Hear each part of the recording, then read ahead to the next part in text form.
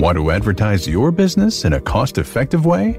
It's time to give podcast advertising a try. Research shows a high rate of podcast listeners made a purchase as a result of an ad they heard on a podcast.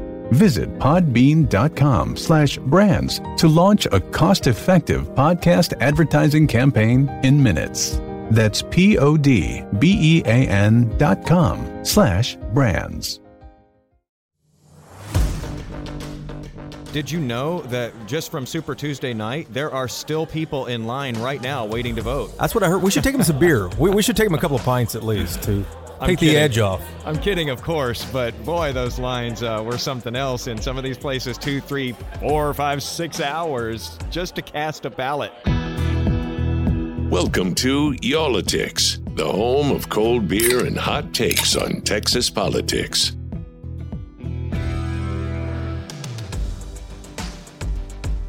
All right, quick time out here before we really dive into the Super Tuesday post-mortem as to what happened here in Texas. We got to talk about coronavirus before we go further because, boy, every day we see more developments across the country, across the world, and, of course, here in Texas as well. The World Health Organization says we're close to calling this a pandemic as well, too. In Texas, though, it's not quite, fortunately, fingers crossed, it's not quite as bad as it is anywhere else. A dozen cases outside of Lackland Air Force Base. And, of course, Lackland Air Force Base in San Antonio is where the military is quarantining people, including the folks who are getting off that Grand Princess cruise ship in Oakland, California. Yeah, so they've got more on the way there. Of course, last week we heard of the cases confirmed in the Houston area. And then on Monday, we got a presumptive positive. That's the local test before the CDC confirms it. A presumptive positive with a man in Frisco in North Texas. Let's call our health reporter, before we look at the politics of this, let's give our health reporter a call, Sonia Azad, to see if she answers the phone right now. Hey, what's going on? Hey, are you awake? Can you talk on the Y'all-itics podcast? Yeah, I'm kind of awake. All right, well, wake up a tad. Hey, so, the markets on Monday are going, right down the toilet, it seems like. Have you changed your thinking about this coronavirus? I mean, here's the thing. I'm always sort of diligent in terms of hygiene. I always keep disinfectant wipes on my desk. I always wash my hands with soap and water for 20 seconds at least. I don't personally have any travel plans, which is out of the ordinary for me, but that's just sort of the way my life has gone, but these first few months of the year. So, I mean, I'm no more concerned than I was when this whole thing, presented itself. And I think what I am concerned about is the speed at which we're finding that this is transmissible. And so because it's happening so quickly, I think that's what gives me pause. Yeah, I think that makes sense. Yeah, I think that's why we're asking you about what your thought process has been, because I know that you've been putting out a lot of clear information to people and kind of urging them not to panic, but to, exercise good hygiene and all of that. But we're just seeing the speed at which things are happening. I will say kudos to you, though, for the hand washing routine. I'm going to admit, before all of this happened, I wash my hands all the time, but I don't think I ever do it for 20 seconds. Sonia, you travel a lot and you've been all around the world. Would you travel right now or in the next 90 days? Good question, which I've been asked a lot, and I'll answer it honestly. I do love traveling, and I typically take about 4 international trips a year. I don't have any on the books, and right now, there are many places I would not go. Partially too, though, Jason, because of just what I feel is my responsibility, as a citizen and B, as a health reporter.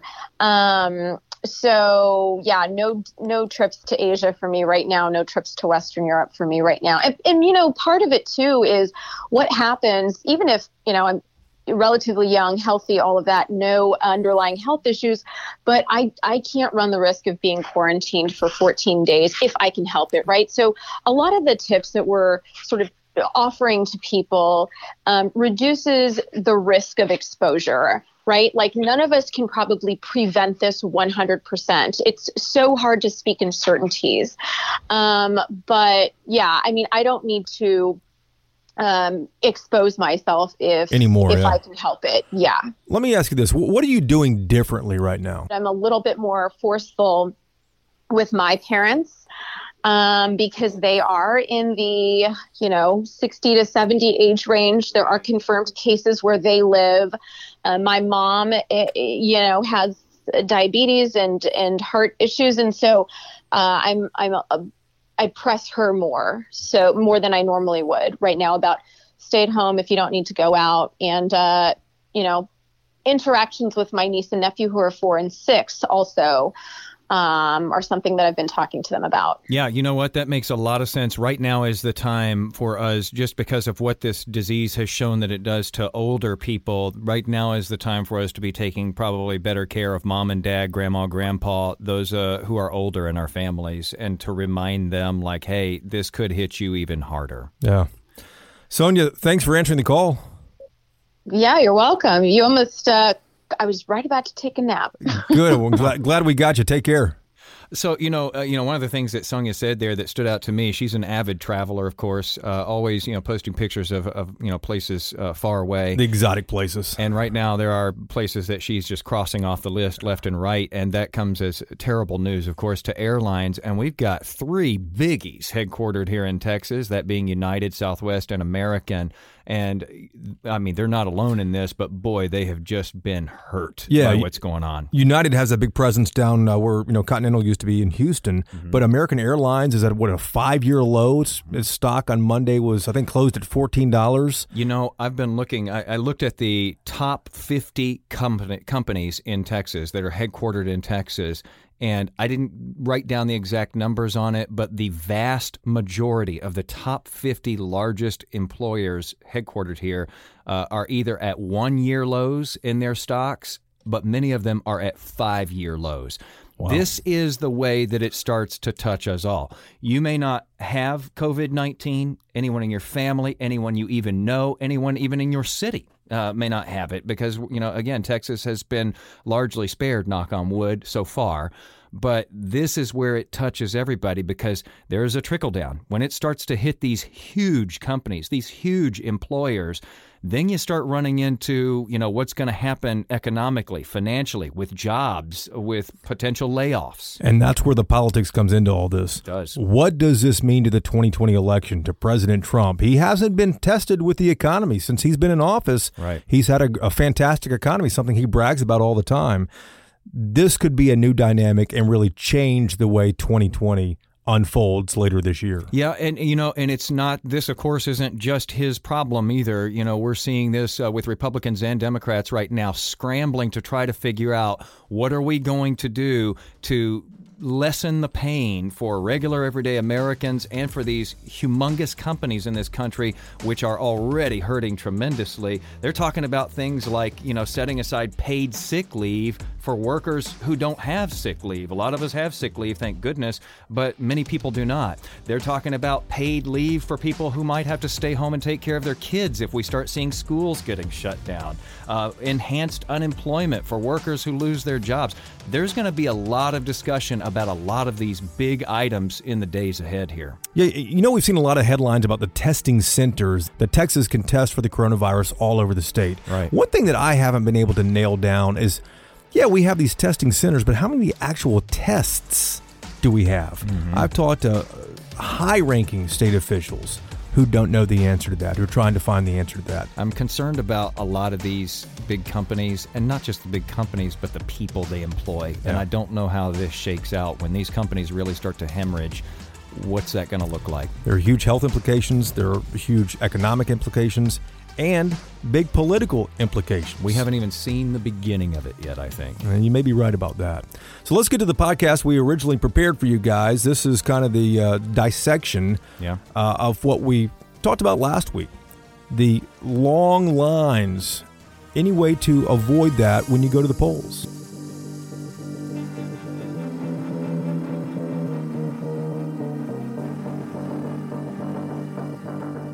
All right, so here we are. I mean, it's been a week. It's been a week of recovery. Seems longer, man. I know, after the Texas primary. Boy, what a night that was. I say what a night it was, but it was really several days. I mean, just to get the count all the way through and all of that. For some races, the Democratic Senate race is going to run off. Everyone knew it was going to run off, but the candidates went back and forth. Yeah. It took every single vote to figure out who was going to make the runoff. And now we're going to have another election in May. So the question is, there has to be a better way to do this. Now, there may not have been enough machines in some areas. The word may not have gotten out about voting centers. People should have voted early. But there's got to be a better way to manage all this. And there is another big question that is looming, and I've heard this from a number of people. Is this going to happen again in November? And so we know the perfect person to talk to about this because she was right in the epicenter of what was probably the worst zone as far as the lines were concerned on primary night, and that is Diane Troutman. She is the county clerk in Harris County in the Houston area. And if anyone needs a beer, I'm guessing it's probably Miss Troutman down there in Houston. Yeah, I would imagine so.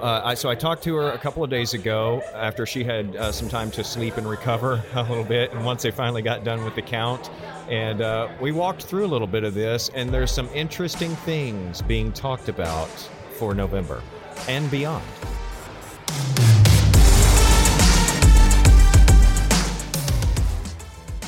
Was this an embarrassment for Texas that it took us so long to get everybody through, and then so long, of course, to count the vote after that because it all ends up so late?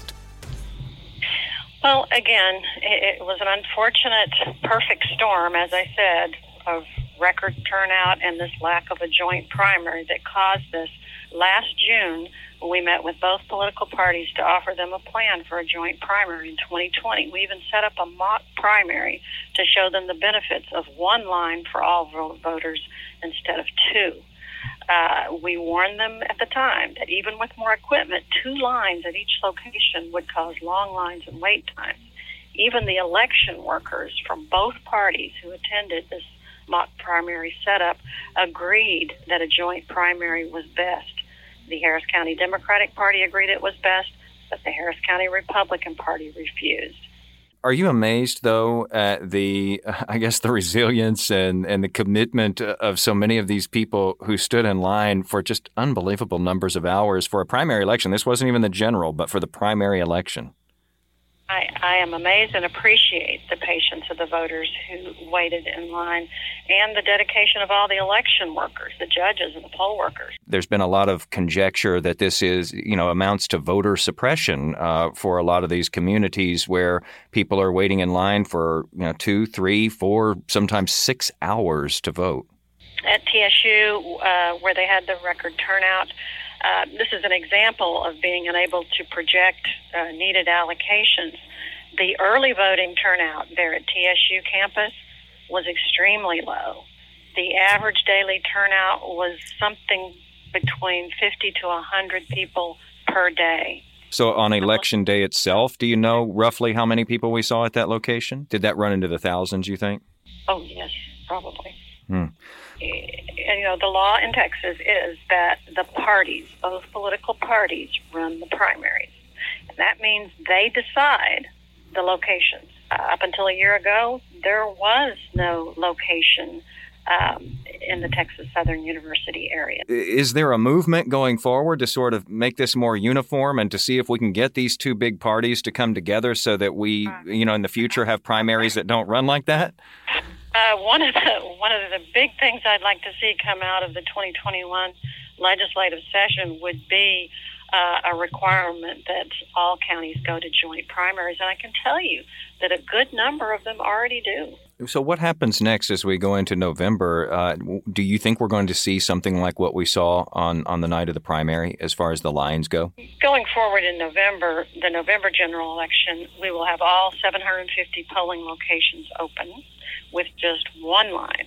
One thing we will be doing additionally, too, is purchasing additional equipment in time for the November election to make sure we have plenty to go around. Oh, I didn't know that. Not new equipment, but same E-slates that we're using. Some counties went to another system, So we will be able to purchase theirs at a lower cost. Like 5 new units, 20 new units? Oh, no. Probably a good 2,000. How many do you have now? We have 8,000 now. There's this whole secondhand market. Never knew that. How much does it cost to bring in 2,000 of these used machines? That's still in the work. That's still in the process. We have to negotiate with the other counties. Now, who do you buy that from? Like Travis. Okay, Travis County went to a new electronic with a paper ballot. So they had a warehouse full of e-slates they were ready to get rid of. I think we got them for probably $50 each. It was pretty low price.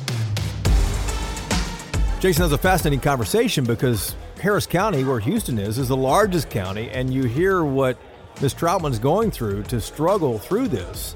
Yeah. It's fascinating to hear. And I didn't realize there's this whole black market for, what happens to dead voting machines once they've been retired.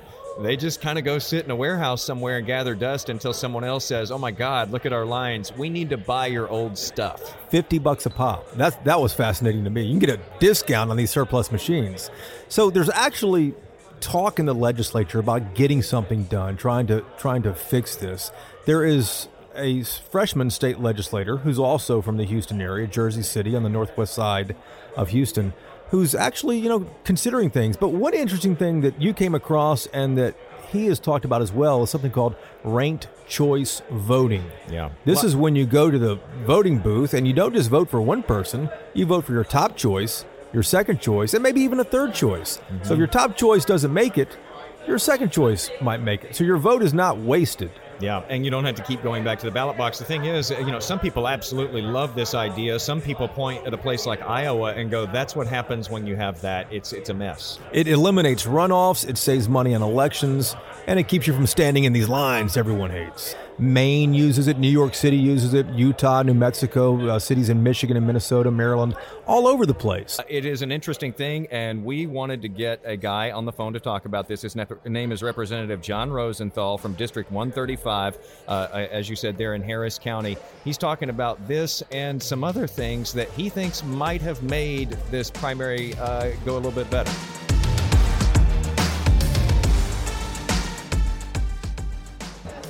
Where are you at? We are at the Cedar Springs Tap House in Dallas, which is right across the street from the Oak Lawn branch of the public library here, which, by the way, was the site of probably one of the worst lines that we saw in North Texas on Super Tuesday night. Looked like something you guys had down there in Harris County. We had some long lines. We couldn't have you here in person with us, but we're having a beer on your behalf. We'll drink one for you. What do you like, man? I usually drink a darker, heavier, like stout. I like Imperial stout. Nice. Wow. That stuff will put hair on your chest. Jason's having a Dos Equis here. I like to make mine meaningful as well, and since we're talking about what we're talking about today, I am having the Peticolas Golden Opportunity. So you're a mechanical engineer by trade. So that's right. You bring a very different mind to problems, I'm sure. So when you see what we were looking at on Super Tuesday night, the Texas primary, what do you think of as far as solutions go? We've heard from some who say we need a lot more machines, or we need more voting locations, or something's got to give here. Not only am I a mechanical engineer, but my specialty is systems. So systems engineers, deal with systemic things, and we do mathematical modeling. So I'm a serious math person. But this is just a capacity problem. I mean, it's plain and simple, and you could go after that in a number of ways. John, as a member of the Texas House of Representatives, a new member, finishing your first term, when the session reconvenes, what do you introduce? How do you address this? Or is it something that you think you might address with legislation? In the previous session, I actually introduced a bill that was aimed at making polling locations more efficient in terms of having the joint primary, so that whether you were voting on a Democrat or ticket or a Republican ticket, you could go to the same place to cast your ballot, and that would save you on space, on time, on election personnel. But parties didn't like that idea, did they? Political parties, Democrat Party didn't have a problem with it. They would still be segregated, so they just would not be in separate buildings. we're curious about ranked choice voting. It's kind of a foreign idea to Texas here, but, they use it in Iowa, they use it in Nevada, the different caucuses. Is that something you like? You think that might work in this state? It is used with great success in other types of systems. In Texas, I feel like we have an endless stream of elections here. We have a general election. We have a special election. We have the primary. We have the primary runoff. It goes on and on and on. It seems like we're having elections all the time. And if you employ ranked choice voting, and what we've talked about in order to introduce the concept, I think we're talking about the possibility of promoting a pilot program for certain types of elections. Do you think Texans would like that? Would you like it rather than having to go to a ballot box over and over and over again for the same election? Representative, what would it take in this state to make that happen? To make it statewide, of course, that's a constitutional amendment. But for the discussion that we were having about introducing pilots, it seems to me like it should be possible to do that in very limited cases by municipalities. But then the critics of this would say that, maybe, somebody does really well with, being chosen as the first choice of a lot of people, but for some reason they don't make that cut. They don't get to a majority. And so that name gets pushed down and other names start to come up. And before you know it, you have a candidate who was listed the most often, let's say in fourth place, and that person ends up going away with the win. But before I would argue that, I would actually run test cases. So I'd like to see data that would show adverse effects from having this system. That's the engineer in you. Well, I test things. Like engineers love to test stuff. I love to break things. I mean, I really am an engineer's engineer. What kind of money do you think this would save? Huge money. Really? I'll just say the effort that we go through to set up a voting place and have the workers there and the machine set up and all that jazz, doesn't matter if 2,000 people or 200,000 people show up that day, what we spent is probably similar. So we have a newly elected member of the House who, should she win through all of this, will have gone through 5 elections in 2 years in order to be seated. So one of my biggest takeaways from Representative Rosenthal is that there is somebody actually going through this now. Yeah. A woman who has run multiple times in the past few months. It's crazy. And still has a couple more to go. And while we were talking with Representative Rosenthal, our producer, Taylor Lumsden, found a number for Anna Eastman. He's quick.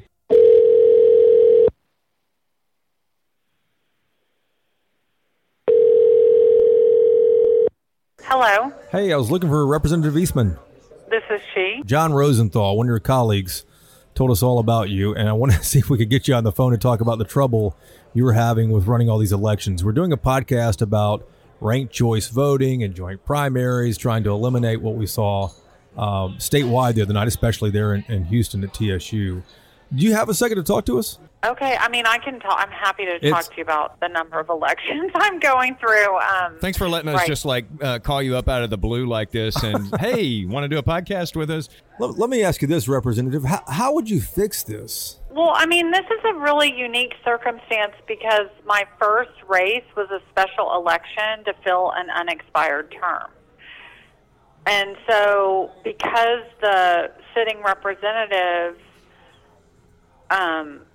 retired early, it required a special election. And when she announced she was retiring, a lot of people wanted an opportunity and a shot at serving. And so I don't know if you know, but we had 15 people in the original special election in November. So it went to a runoff, then no question. So that's election number 2 is the runoff. So the strangest part about it was there was the runoff for the special election on January 28th.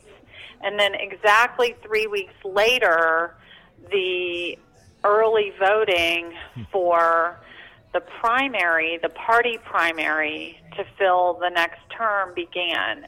And so you now are in another runoff that happens in May? I am, because I had 4 opponents, which makes it very difficult to garner more than 50% of the vote. And, y'all have someone in Dallas in the same situation, Lorraine Beerville. Yes, we do. She was also elected in a special election runoff on January 28th, and she had something like 6 or 7 people in her race, and she'll also be in a runoff on May 26th. Anna, it seems like there would be a much more efficient way to do this instead of putting a candidate like you through so many elections. Yeah, I agree.